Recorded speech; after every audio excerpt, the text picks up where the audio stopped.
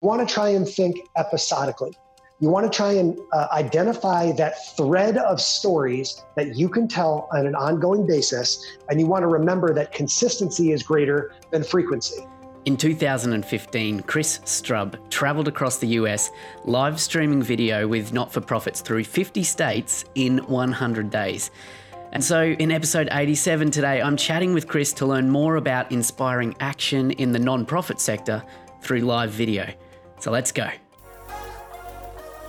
This is the Engage Video Marketing Podcast, helping you engage your ideal audience to action through online video. I'll be bringing you the absolute best in the world of video marketing, content creation, storytelling, and marketing strategy, as together we grow to dominate online video and build profitable businesses. I'm your host, Ben Amos. Now let's get on with the show.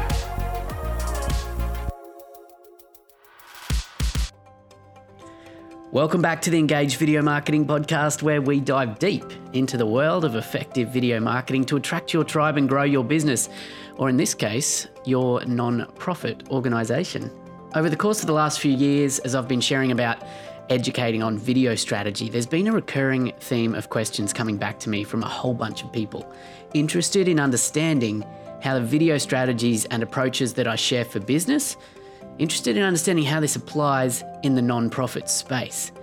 And the reality is that the power for video to move people to take action is basically the same. Whether your goal is to encourage a customer to part with their cash or a donor to support a cause, the strategy is the same. Build awareness, establish trust, and provide value, and then make the conversion, the sale, the donation, whatever. I recently met my guest today over at Social Media Marketing World in San Diego, and when I heard about his story, I just knew I had to bring him onto the show for a chat. Chris describes himself as a travelling mobile storyteller with a passion for working with non-profit organisations. As the Giving Day guy, Chris drives measurable increases in online donations by hosting and producing live-streamed video content. His live-streamed cross-country road trip that I mentioned before in 2015 is the focus of his first book and film, 50 States, 100 Days. Chris has worked with organisations such as Humana, Big Brothers Big Sisters of America, and served as the 2017 National Red Kettle Ambassador for the Salvation Army. So in the show today, we'll talk about how Chris is helping raise millions of dollars for hundreds of charities with the help of live streaming video. And we'll unpack what makes these events so impactful in moving people to take action, and what others can learn about this to grow their own reach and impact. Chris will also share more about his live streaming setup and a bit about the gear you need to get started. I know you're going to love this chat, so here it is, my conversation with Chris Strub. Chris Strub, welcome to the show. It's awesome to have you here and learn more about your story. Well, hey, good morning here from the United States, from the opposite ends of the earth. And good evening here, because I'm staying up a little bit later to record this episode. So I'm very thankful for you to getting up early to join me for this show for our listeners today.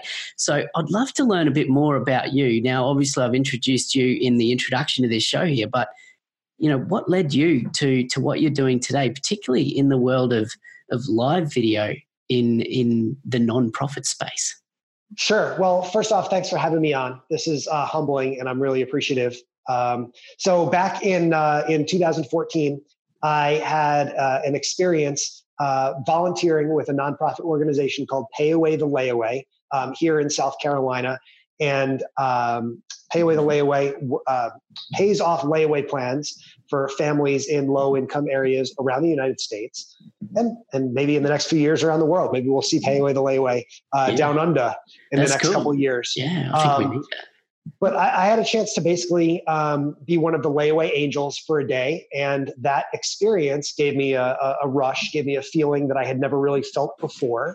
And I said, ooh, I need more of that. It was almost addicting to the point where, I knew that I was still young and had this thirst to explore the States. I love traveling around, and, that kind of pushed me to go visit all 50 US states, which for your Australian listeners is quite a haul, in the course of 100 days. And I worked with a different youth-related nonprofit in all 50 states. So we called that 50 states, 100 days. It's led to a self-published book by that title. It's also led to a film, which we world premiered at Social Media Marketing World in San Diego a couple weeks ago. And more relevantly, it's led to this career over the last 5 years or so of really trying to be a pioneer and trying to help nonprofits around the country and around the world really embrace social media, and more specifically video, to share their stories and to drive donations, to build their authority, and to make a big difference. So that's it in a nutshell. There's a lot more nuance to it, I'm sure. But again, that idea of taking off and doing 50 states in 100 days really has kind of helped launch this amalgamation of a career that has led to some pretty cool stuff over the last few years. Yeah. So, I mean, obviously 50 states, 100 days, visiting a whole bunch of nonprofits and charitable organizations over that period of that journey, you would have seen a lot. You would have seen, I imagine, a lot of organizations doing great things. And you would have also seen a lot of organizations that are possibly struggling in this digital age, in this new world, I guess, we're living in, to connect with the people they wanted to connect with. And so what were you seeing there, like particularly in that nonprofit space? Like, where were people really struggling in getting their message heard? Great question.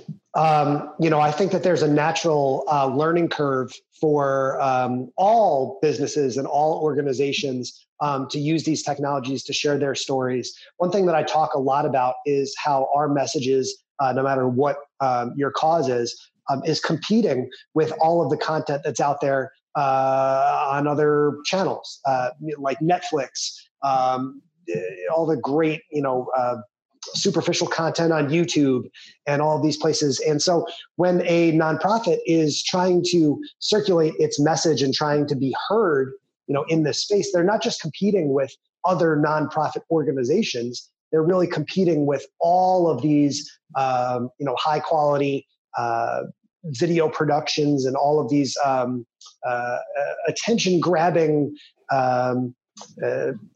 pieces of content that are out there. And that's really led to, I think, a decreased awareness in what these organizations are up to on a daily, weekly, monthly basis, because nonprofits naturally are not going to have the same level of resources and the same level even of know-how to be able to create videos that will stand up and be interesting to watch. We all know on social media that video has really become everything on these platforms, quite literally, that Facebook is talking about how, 80+% of its own platform will be video, at some point this year.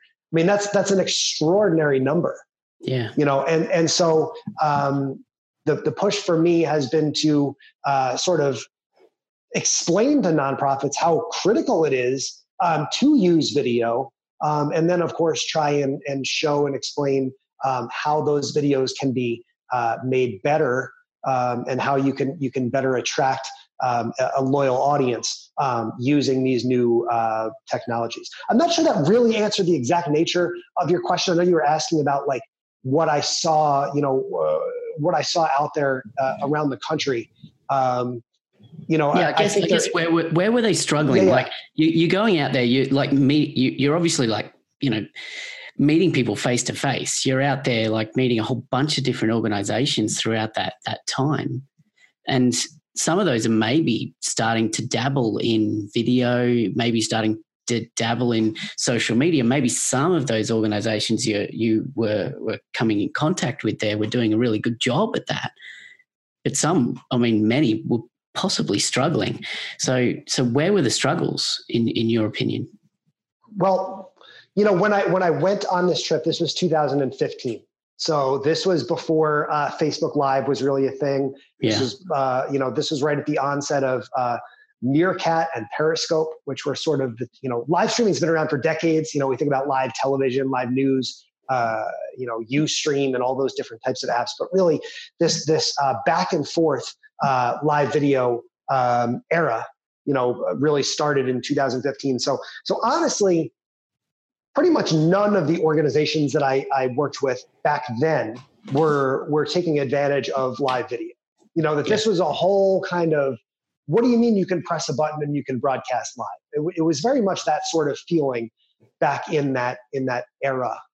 And, it was really an interesting, and look, it's 2019 now, and I think we're still at the very beginning of that kind of era where we can press a button and communicate in mass with our audience. Yeah. We're not at that point of mass adoption yet. And I think it may be several more years at least until that becomes kind of the norm, to think about, oh, wait, I can just set it and I can have a conversation with our audience and our community. So, again, we think that 3, 4, 5 years is a long period of time, but again, we're still very much at the forefront of this wave of change. Look at what we're doing today, right? We're recording a podcast from 14 time zones away, around the world. And nonprofits, they just they're not at that level yet where they, most of them at least, think about the possibilities of the technology that's at our fingertips, much less establish a strategy that takes advantage of the tech that's there. So again, it's an adjustment that takes time. And I think that, I've always tried to call myself a trailblazer, so to speak. I'm trying to, Dan Knowlton talked about this in Social Media Marketing World, right? Like, create bad video so that you can create good video. That's really what 50 States, 100 Days was, right? Is like, I want to create stuff that people say, that's cool, but we can do that better, right? I want to break down those mental barriers for people that say, oh man, that's what can be done. Let's do that, and let's do that even better. Yeah, I love that. And I love that idea of just, getting started. Our mutual friend, Brian Fanzo, talks about just press the damn button, who's also been on this podcast in the past as well. The idea of just getting started and learning and adapting from there. But I'd love to go further, and we will go further into some specific strategies and tactics that non-profits can use in using video. But before we get there, I'd love to talk about more generally with you, what is the opportunity that you see for non-profits in particular, that digital marketing, and we can talk about video specifically, or we can talk just generally about digital marketing. What is the opportunity that is there ready for the taking that is currently not necessarily being taken? Great question. So before we press record, I've really tried to parlay my focus here in 2019 onto what we call in the States here, giving days.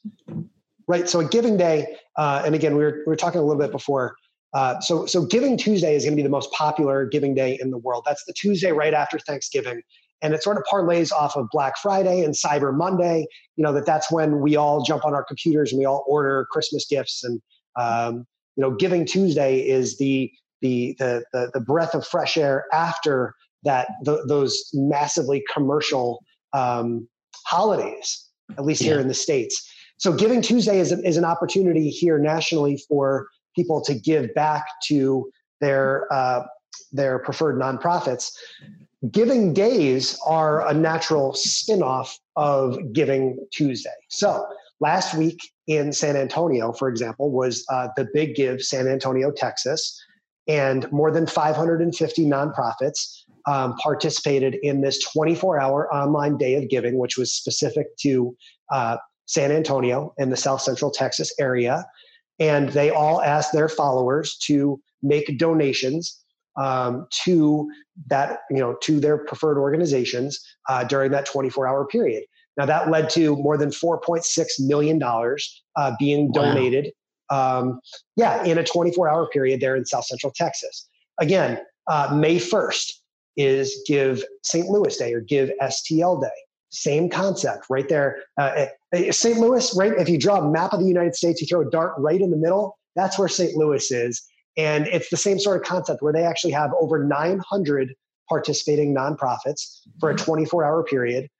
Will ask all of their followers and their audience to make a donation. Now, my goal in working and partnering with these giving days is to create almost like a telethon style broadcast using Facebook Live to keep the donors, keep the audience updated on the progress of these giving days. So, okay, we'll wake up at 6 a.m. and broadcast then. And by then we'll have, $400,000 in the bank. And then, we broadcast again at 10 a.m. and we're past, $1.4 million.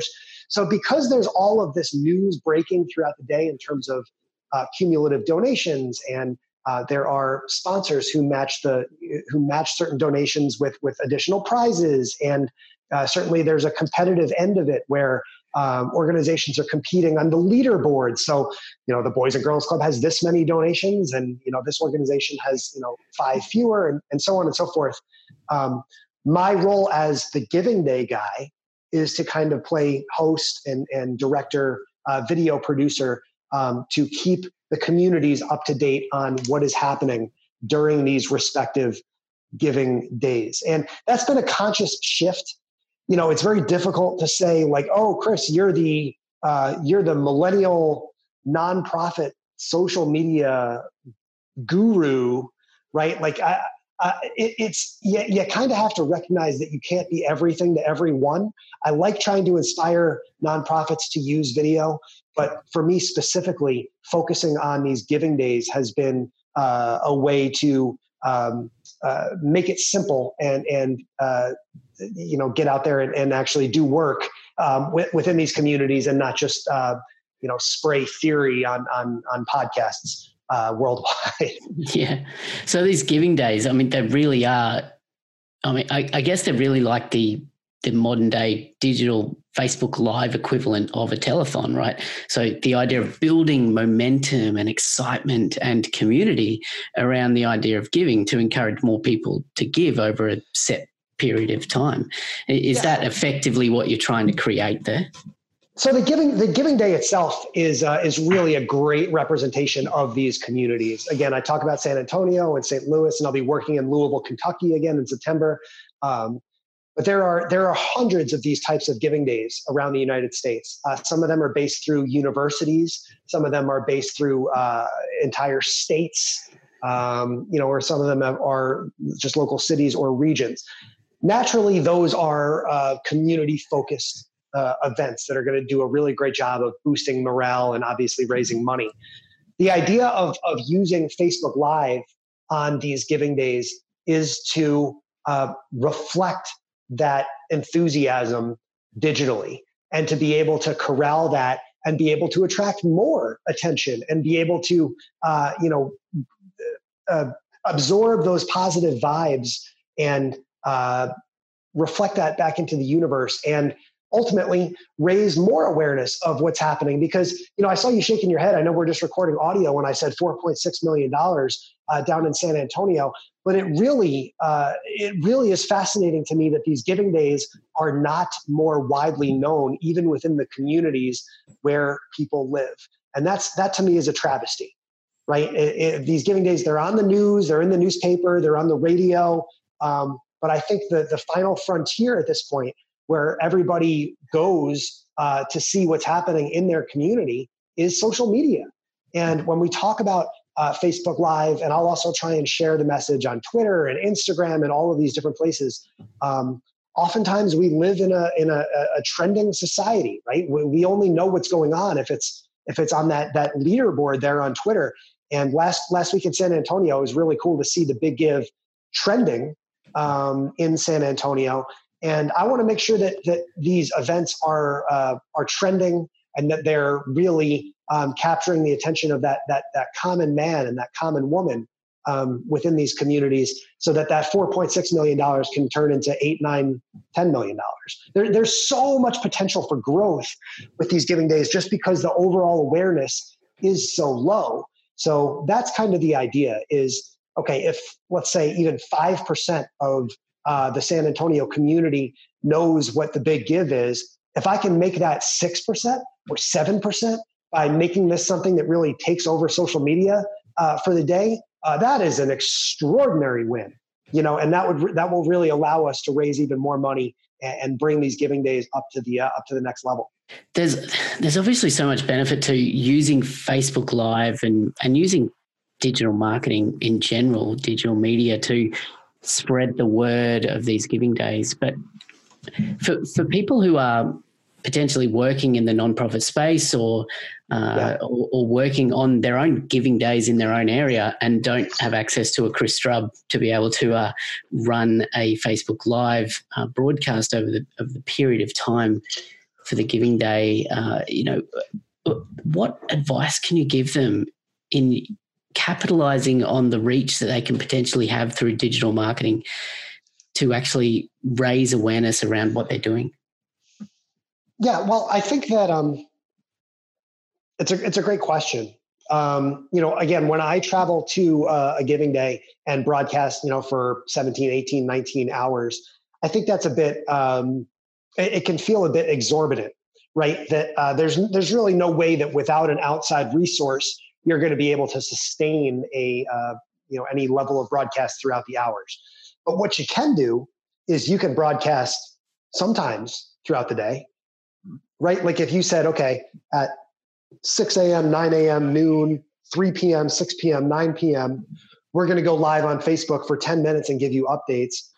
Or if you have questions about which organizations you want to donate to, we're going to be using Facebook Live to answer your questions, every 3 hours or every 4 hours.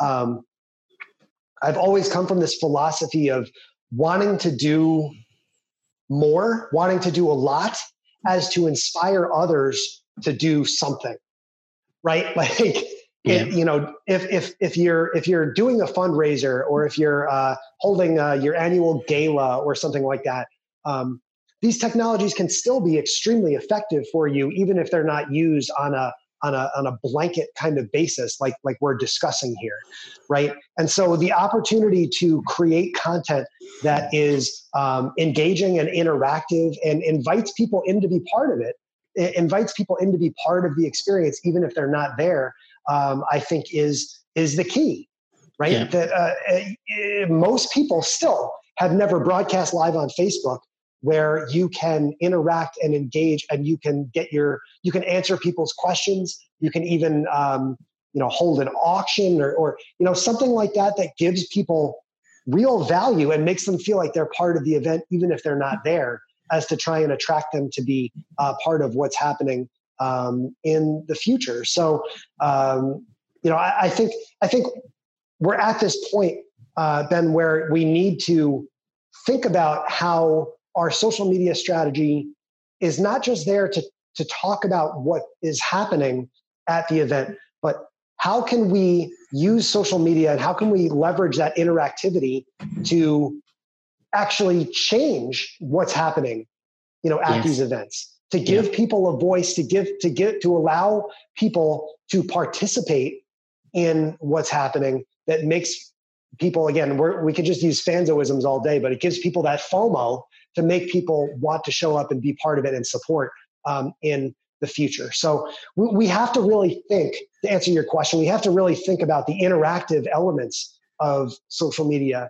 What can we do? What can we give to people online? What can we give to people on Facebook, on Twitter, that encourages them to want to be part of what we're creating, at these events, whether it's a giving day or some other kind of nonprofit opportunity.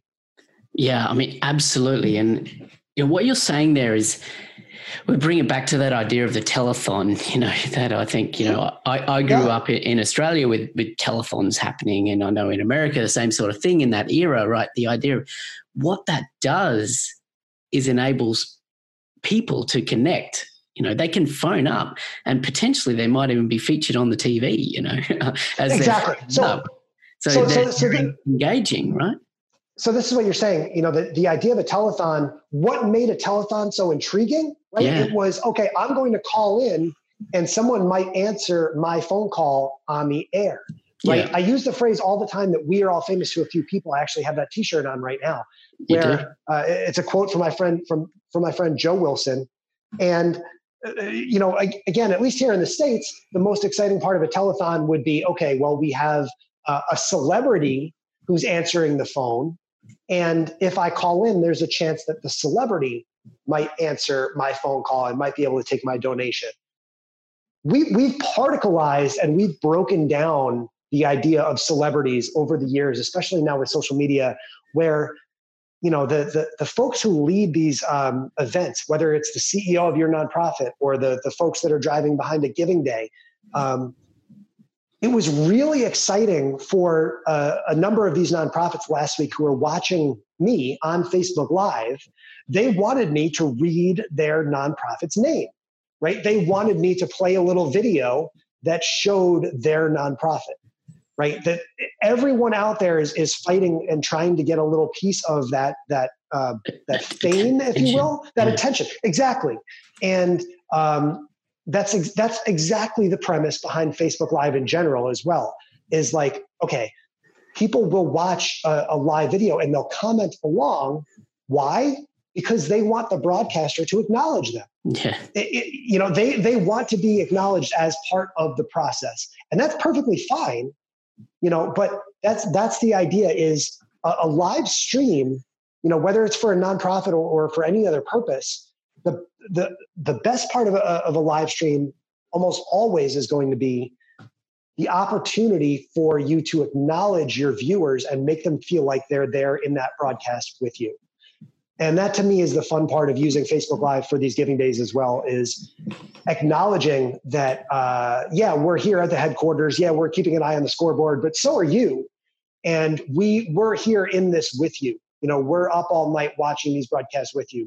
We're giving away these prizes to you, because this whole day is about you guys. So it's a process of mass acknowledgement, if you will, and trying to involve as many people in the community as you can through those digital channels.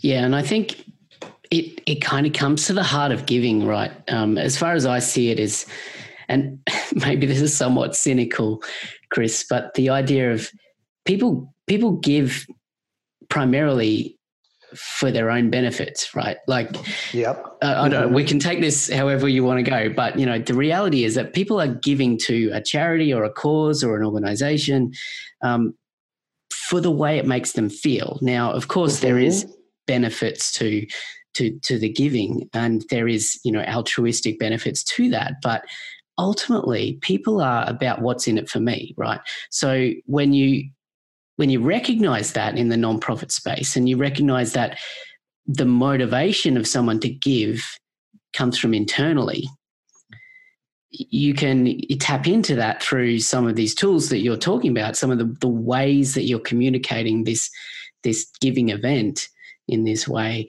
in a way that celebrates that giver and allows them to win, to feel like they're winning because they're supporting, right? How do you respond to that? Yeah, I mean, I think there's two parts of it, right? So if you're part of a smaller, like an individual organization that's collecting 15, 20 donations, then you might be more on that granular level where you're identifying and you're acknowledging individually those donors to your own organization. And you say, oh, Jenny just donated $100. And I think that speaks directly to what you were just saying, right? Yeah. That offers that individual gratification to these individual donors. From the broader perspective, where we're looking at 20,000, 25,000 donors on a larger scale, from a Giving Day perspective, we're not really, at least not yet. I think that's an interesting idea, is to create a ticker or something of, putting up people's names on the screen, as they're donating. I think that's a fascinating concept for, years ahead. But, it's the same sort of thought process in that people and donors want to feel like they're part of something bigger than themselves.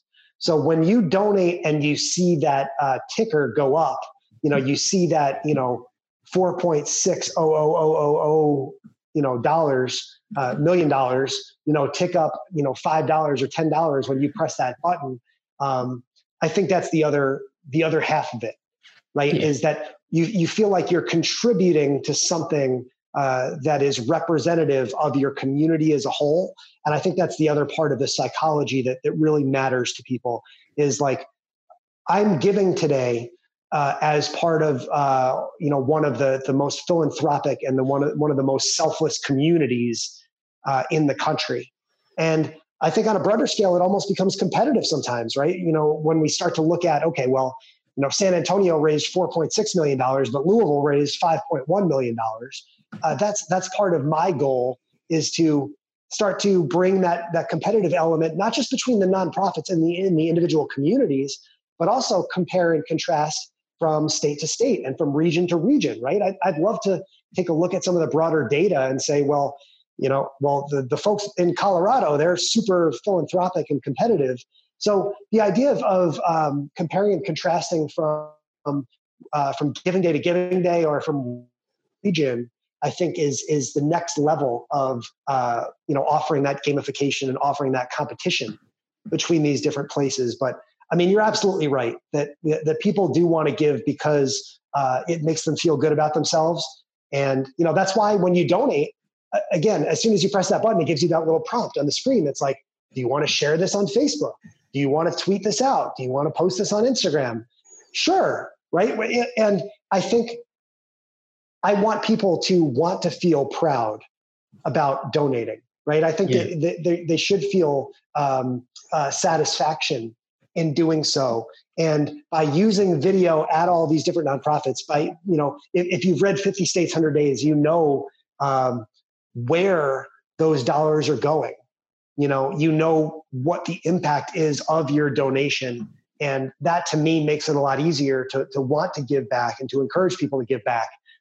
Because again, the book and the film really puts some faces to the organizations that you say, oh, well, if I donate to the Boys and Girls Club of Cheyenne, I'm helping Abby. And I think that's the piece that a lot of nonprofits should be looking toward in the near future. Yeah, in fact, I'd love to dive further into that, because what you're touching on there is, I think, going a bit deeper than live streaming giving events. When it comes to using video to help nonprofits communicate their message, I'd love to explore your thoughts around how to use video to actually connect people to not just the act of donating, but to the result that donation will provide. Sure. You've touched on there your film as well, and your book, which is obviously part of that, but weighs in on that conversation. But I'd love to hear from you. Like, what would you say to nonprofits who are thinking about how can we use video to not only raise awareness of the need to give, but to actually move people to actually give? So two big parts to this. Number one is you have to identify exactly who your audience is that you're speaking to. So Amy Landino, formerly Amy Schmidhauer, talks about this in her book, Blog Like a Boss. So if you haven't read that book, that's a great place to start, where she talks about identifying exactly, to the age, the name, the job, the income level, the relationship status, identifying exactly who your video content is speaking to. It's a premise that makes sense across live video and non-live video. But when you're creating a video strategy for your nonprofit, you could have multiple branches to it. You can have multiple tenets to it. Not every piece of content you create needs to speak to everyone in your prospective audience, right? And by identifying exactly who you're speaking to, as if you're instead of the camera being in front of you, you're speaking exactly to that person. Now you start to understand exactly what the objective is with the specific video that you're creating, right? We still get caught up too often in trying to just create a commercial that speaks to everybody, right? We're going to put this on TV and then everybody who watches TV can tune in. No, we have the opportunity on social media to speak to a very specific audience. So whether you're identifying exactly who your donor is, right? Who's your exact perfect donor, and then speak to them in the exact language and the exact style that you would speak to them if they came into your office, right? The length and the depth of the conversation. Is this a 2-minute video or is it a 20-minute video? Right? People ask all the time, how long should my videos be? Well, how much do you have to say? And what are you trying to accomplish with the video that you're creating? If you're trying to target that high level donor, that someone who's going to write a $50,000 or $100,000 check to you, then yes, your video can absolutely be longer than 2 minutes or 3 minutes, because that person is going to make a decision on their entire year's worth of philanthropic giving.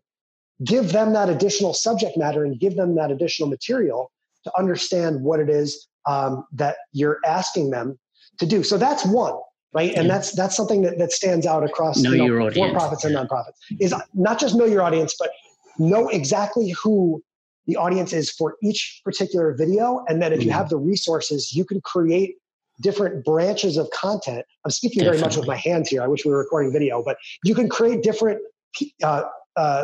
arms of content, if you will. You can create different branches of content that speak to those different people. And then I would say you want to try and think episodically. You want to try and identify that thread of stories that you can tell on an ongoing basis. And you want to remember that consistency is greater than frequency. I'm going to say that again. Consistency is greater than frequency. So if you can identify even, let's say, 6 or 8 stories that you can tell, and those can be success stories within your organization. Those might be staff members. Those might be dates on the calendar throughout the year that are important to your organization.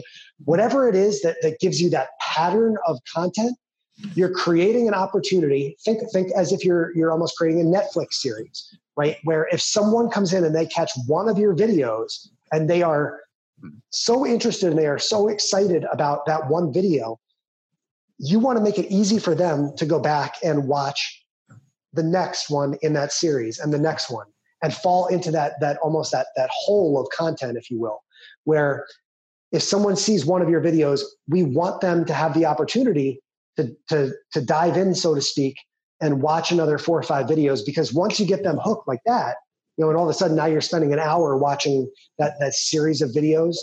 Now you can't help but pull out your credit card or your checkbook and make that donation. Or again, as we're identifying exactly what that objective is with that video, maybe we want people to come out and volunteer.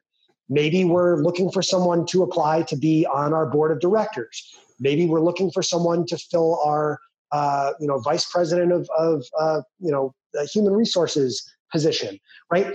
When we understand exactly what our objective is with that video, and we understand exactly who our audience is, now it becomes way more relevant for the viewer. And that can be at the cost of overall viewership, right? Your total number of viewers may go down, but the interest and the engagement with that piece of content and the action that's going to be taken from that video is going to increase. And that's ultimately what we're trying to accomplish through any kind of video that we're creating. Yeah, I couldn't agree more. I mean, it's really about identifying what that conversion is, right? I mean, in a business case sense, a conversion is making a sale, but in a non-profit sense, a conversion is any one of those things that you mentioned. It might be a donation, it might be a volunteer, it might be a supporting a cause, but it's still the same thing. You're still moving someone to take some sort of action, whether it be a monetary action or a time action or whatever it may be.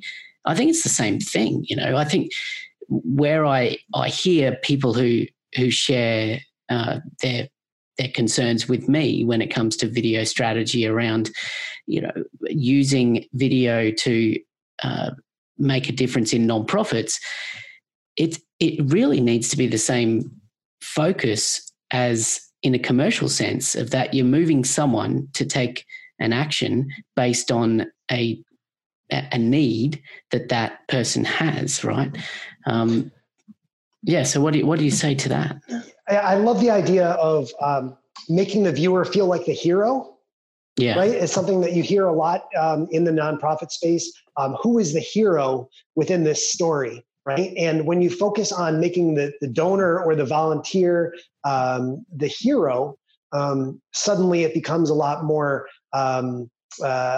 intriguing for them to want to take action. This goes back to what you were saying before about, donating or contributing otherwise because it makes you feel good.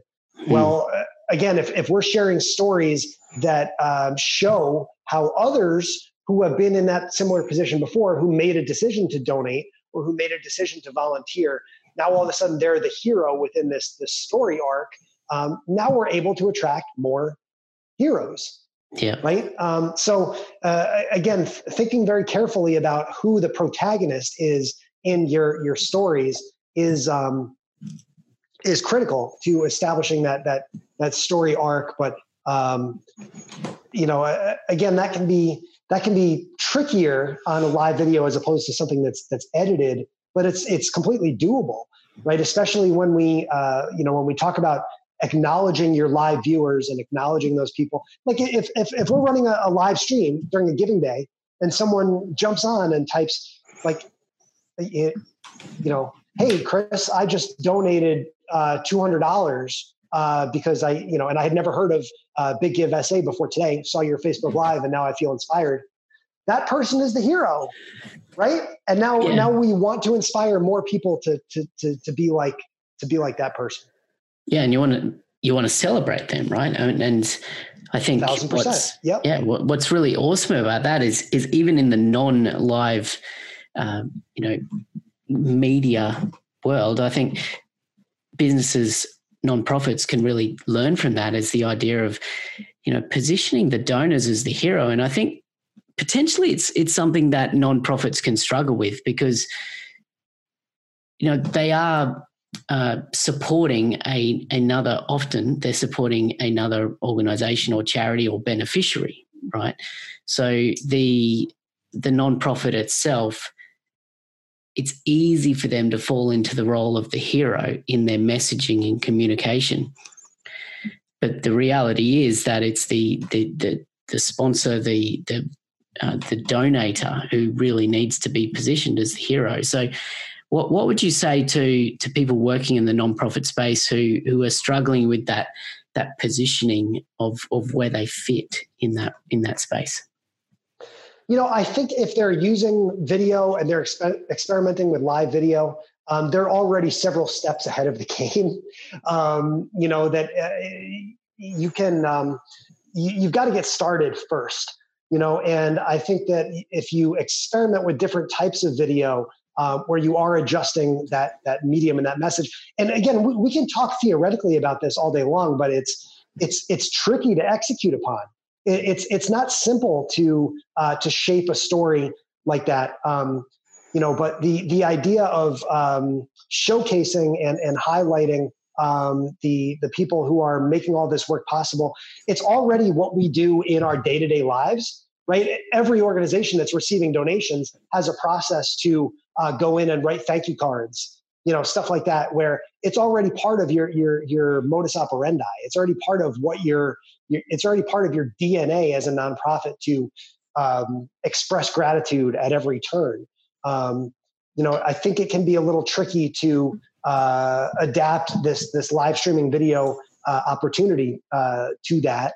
But I would say bring in, again, it's one thing to do a live stream by yourself. Another thing that I talk a lot about in my presentations and my training sessions is think about the impact of think about the impact of actually having somebody on a video with you, right? Even if there's very low viewership or if there's nobody watching live streaming allows you to bring in a guest, not even virtually like this, but actually have somebody come into your office and sit next to you, have a conversation, and see what that means to that person. Take a look into their eyes and understand what it means when you invite them to be part of the broadcast that you're creating on behalf of your organization. I think that when you can see it in real life, when you can feel what that person's energy and emotions are when they're sitting or they're standing next to you, it's going to become a lot easier for you as a creator on behalf of a nonprofit to embrace that style, of positioning them again as the hero, because they will feel incredibly special. This goes back to what we were talking about before, right? That we're chasing down for decades, right?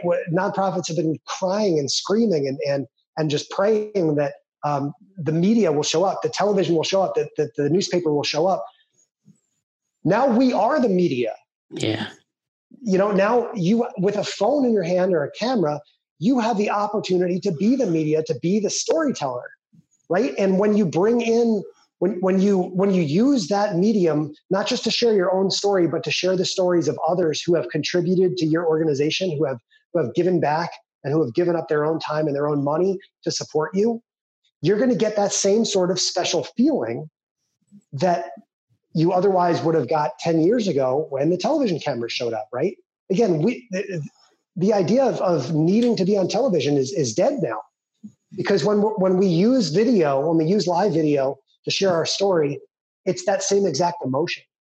So we're really, again, at the forefront of this mass particleization of the media, and how you choose to use that is going to shape the impact that you're creating for your nonprofit in the future.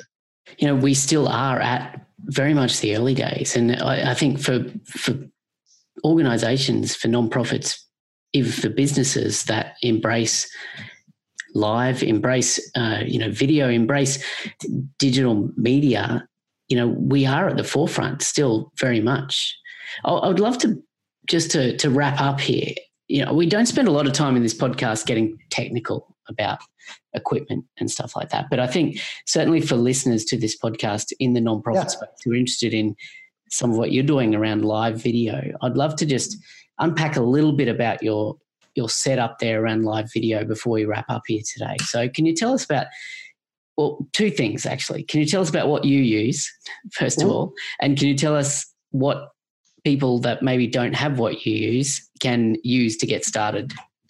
Great questions. So I have a blog post that we can share out maybe in the show notes or something like that has a full list of all of the pieces of equipment that I've collected. But I would start with sound.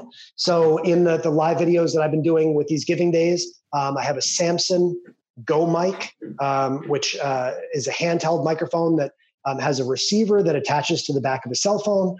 I've also got a big old ring light.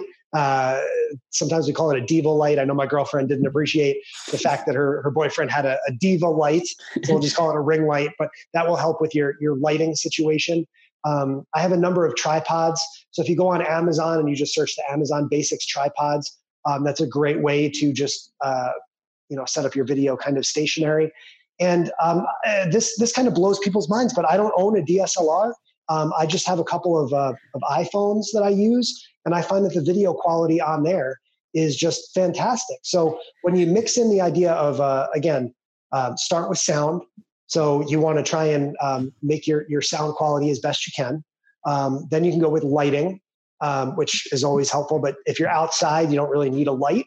And then using tripods, those are the three basic things. We've also worked with stabilizers. So I own a DJI Osmo and an Osmo Mobile, where if you're creating a lot of video that's on the move, let's say you're doing a tour of your organization or you're at some sort of outdoor celebration or something like that, using a stabilizer will make that video a lot more watchable. And then from a software perspective, I use an app called Switcher Studio, which allows us to create live video on Facebook or YouTube, or actually LinkedIn Live now, where you can put lower thirds on the screen. You can use a multiple camera approach. You can play B-roll from your camera roll or from a computer. Switcher Studio, I think, really has been the real key for me over the last 6 months in terms of creating broadcasts that really mimic those television style and mass media style approaches. So when you mix all those tools together, it all fits in a backpack. It's not terribly expensive, and it really is. It really gives you a view into how to create a broadcast that looks and feels professional without having to invest in thousands and thousands of dollars worth of equipment.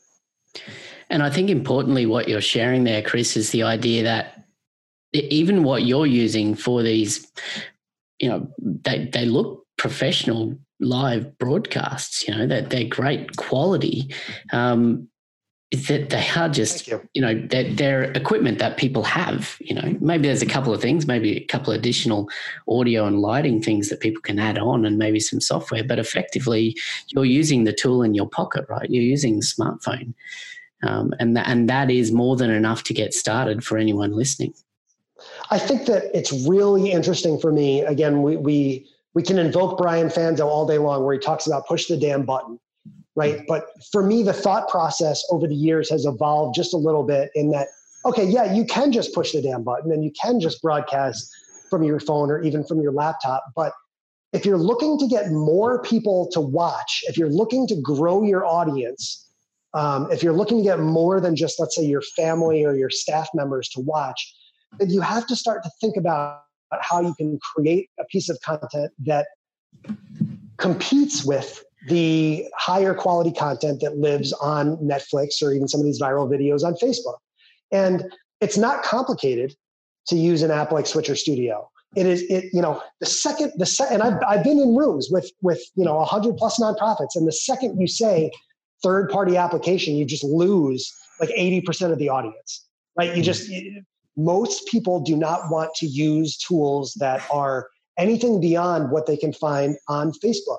And that's fine, but you're also, I think, giving away the opportunity to attract more of an audience because, yes, while you can create live video just by pushing the damn button, it's very difficult to create live video that's going to attract a broader audience just by pushing the damn button, right? You are not, you're not Cardi B, right? I need like an Australian celebrity, right? Like you're not Chocolate Johnny. Right, where if you have that really intense, that really sticky kind of personality, then yeah, maybe you'll be able to use that to cover for not using more sophisticated tools. But for most of us, using at least a microphone or using at least putting your lower third at the bottom of the screen on Switcher Studio, that's going to be a key to attract more of an audience to want to tune in as you're improving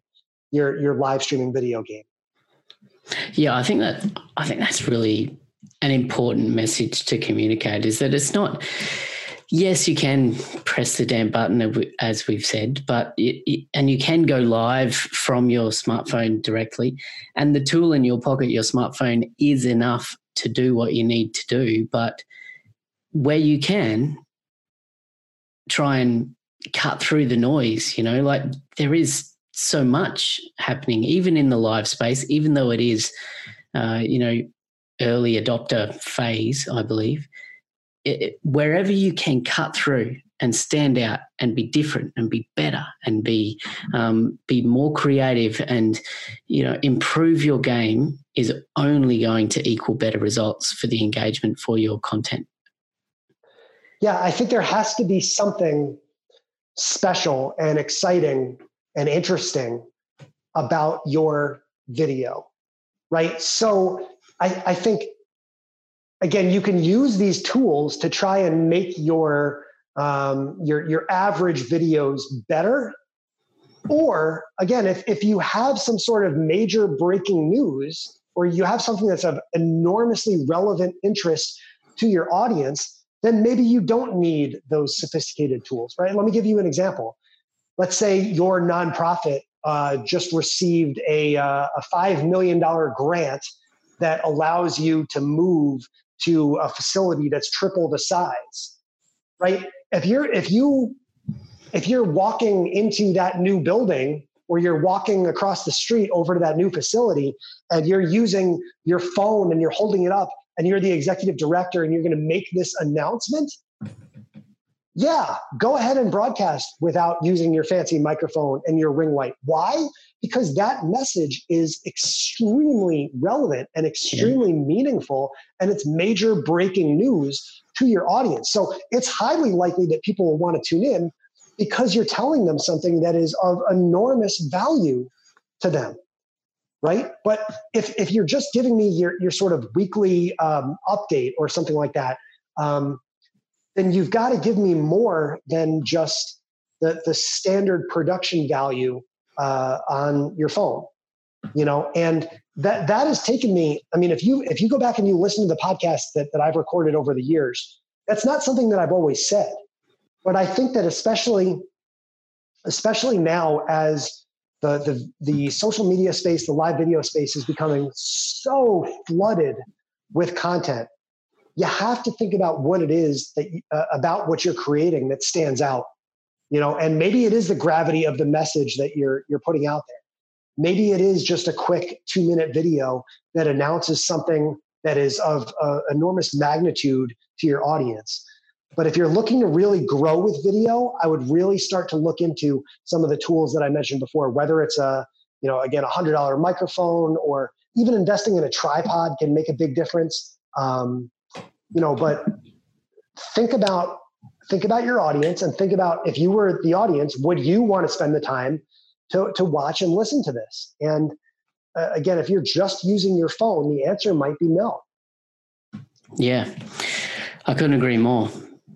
Chris, I was going to wrap it up here, to be honest, but you mentioned something before that I can't end this interview without diving into a little bit further, because you are, since LinkedIn has rolled out LinkedIn Live, you are the first guest we've had on that has had experience and access to LinkedIn Live. So I'd love to just briefly, if we can, just explore where you think the world of LinkedIn Live is going. And we can take this in a non-profit space if you like, or just generally, like, what's your experience with LinkedIn Live? How's it going, and where is it going?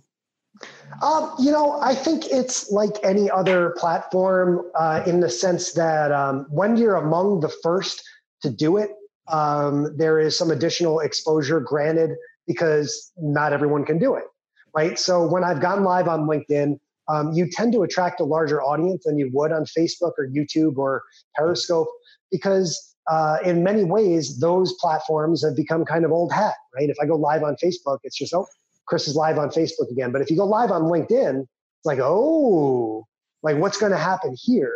And I think that shine is going to fade pretty quickly as more and more users are allowed to use the platform. And what's really been interesting to me on LinkedIn is that you have to use one of these third-party applications to broadcast. So when you go live on LinkedIn, you can't just open up the LinkedIn app. It's not like Facebook, where you just hit the live video button and all of a sudden you're live. Yeah, right. I use Switcher Studio, which I was talking about before. But there are going to be, I think, 15 or 16 apps that you'll actually be able to, or laptop-related platforms where you can broadcast through. And LinkedIn has really expressed how important it is that the videos that are created on LinkedIn are, and I'll quote this from the LinkedIn team, not something that you see on Facebook, right? The LinkedIn team wants their live video content to be different, to stand out. And that makes sense. So is that why they're not going to allow you to go live from their app? Is that what you're saying? That they're not going to allow that? Or is it too early I think it's too early to conclude that you won't ever be able to go live from their app. I think that actually you will be able to at some point, but at least in the introductory stages, the reason why you have to use a third-party app is because they want you to give that extra layer of thought to what you're going to be creating and what it's going to look like. Yeah. We talk about Facebook Live, and you and I work, professionally in this space where our exposure is mostly to these professional or quasi-professional videos. But the simple fact is that most live video on Facebook is just, mom or grandma picking up their phone while their grandkid is running through the sprinkler. And it's just, it has very limited value outside of the family that's going to be watching it, right? LinkedIn, they're going after something different. They want their video to be representative, and they want their video to be educational and informative and thought-provoking. And I would add, most importantly, engaging, right? That the experiments that I've done with LinkedIn Live, and again, I've done a few different formats, but the ones that have really stood out were the ones that completely engage the audience, right? Like I would, the most successful one I've done was, I typed out a series of questions, and then I would read that question out loud, and almost like a game show, I would give the listeners like 90 seconds to answer that question in the comments, and then I would just read off their comments. So the broadcast literally depended on there being an audience there live along with me. If I was just reading the question and there was nobody watching, then that wouldn't work at all. I've also done a LinkedIn Live where I'm just having a conversation with someone in real life. I interviewed Neosha from Give STL Day, and the engagement and the views and the passion about that particular video was significantly lower because it didn't directly involve the audience. Yeah. So, I don't think that there's anything really reinventing the wheel with LinkedIn Live. But it's a good reminder that you really want to be creating video that is hyper relevant and engages that audience, that real time, that live audience, while still maybe giving some sort of replay value after the fact. Yeah. Well, awesome. I mean, we could probably have a whole other podcast episode on LinkedIn Live, which we won't do right now, but I'd just like to say thank you very much for the insight you've shared into the world of particularly live video and nonprofits today in this episode. It's been really awesome. I've learned a lot, and it's made me think quite a bit about some of the stuff that we've been doing with our clients as well. So appreciate that, Chris. And obviously you have your book, 50 Days or 50 States in 100 Days book, which people can get. I'd love for you to just shout out how people can learn more about you and dive into more of what you've got to offer. Sure. By the way, thanks again for having me on. This has been a lot of fun. And thanks for staying up late. I know the fam is waiting for you to get to bed and everything. So it's always fun doing these Australian interviews because I'm up early over here too. But yeah, my website is going to be teamstrub.com. That's TEAMSTRUB.com. And you can find me across all my social media channels, especially on Twitter is where I'm really focused these days. It's at Chris Strub on Twitter. And if anybody in the States here or anybody around the world is looking to bring in someone to work, especially your giving day, I'm the guy you're looking for, that I'd love to catch up via email and connect and see what we can do to make that happen. So thanks again for having me on. This has been fantastic. Yeah, absolutely, Chris. It's been awesome, and thanks for joining me on the Engage Video Marketing Podcast. Take care, and we'll make sure to link up all of those links in the show notes. So keep listening, guys, and I'll share exactly how to find those show notes. Thanks again, Chris. Aussie, Aussie, Aussie. Oi, oi, oi. There it is. So there you go. I hope you enjoyed that chat. And what did you take away from that conversation with Chris? I'd love to hear back from you. Just tweet me, send me an Insta message at engage_Ben and let me know. And while you're at it, why not send me an email, podcast@engagevideomarketing.com, and let me know of any ideas for guests that you want to hear from in future Engage Video Marketing podcast episodes. I'd particularly be interested to hear from you if there's some areas that will actually help you and your business, or if you're in the non-profit space, how has this episode helped you? So thanks for listening all the way through. It's been awesome to bring this interview to you today, and I'll be back with you next week with another great interview. So stay tuned and make sure you hit that subscribe button. Don't forget, you can find the show notes and all the links to Chris and the blog article that he mentioned in this episode over at engagevideomarketing.com/episode 87. So I'm Ben Amos from Engage Video Marketing, and I'm here to help you engage your ideal audience to action through online video, and I'll see you in the next episode.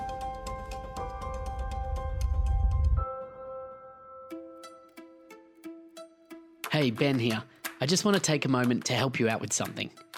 If you, like many of the Engage Video Marketing podcast listeners, are looking for ways to do video for your business better, then keep listening. I've put together a free Foundations video course designed to help you better understand the fundamentals of effective online video strategy for your brand or business. The 3-part video series will step you through the roadmap to ensuring you know what videos to make and why, so you can get started the right way with video for your business. To jump in right now for free, head on over to engagevideomarketing.com/foundations. I can't wait to see you there.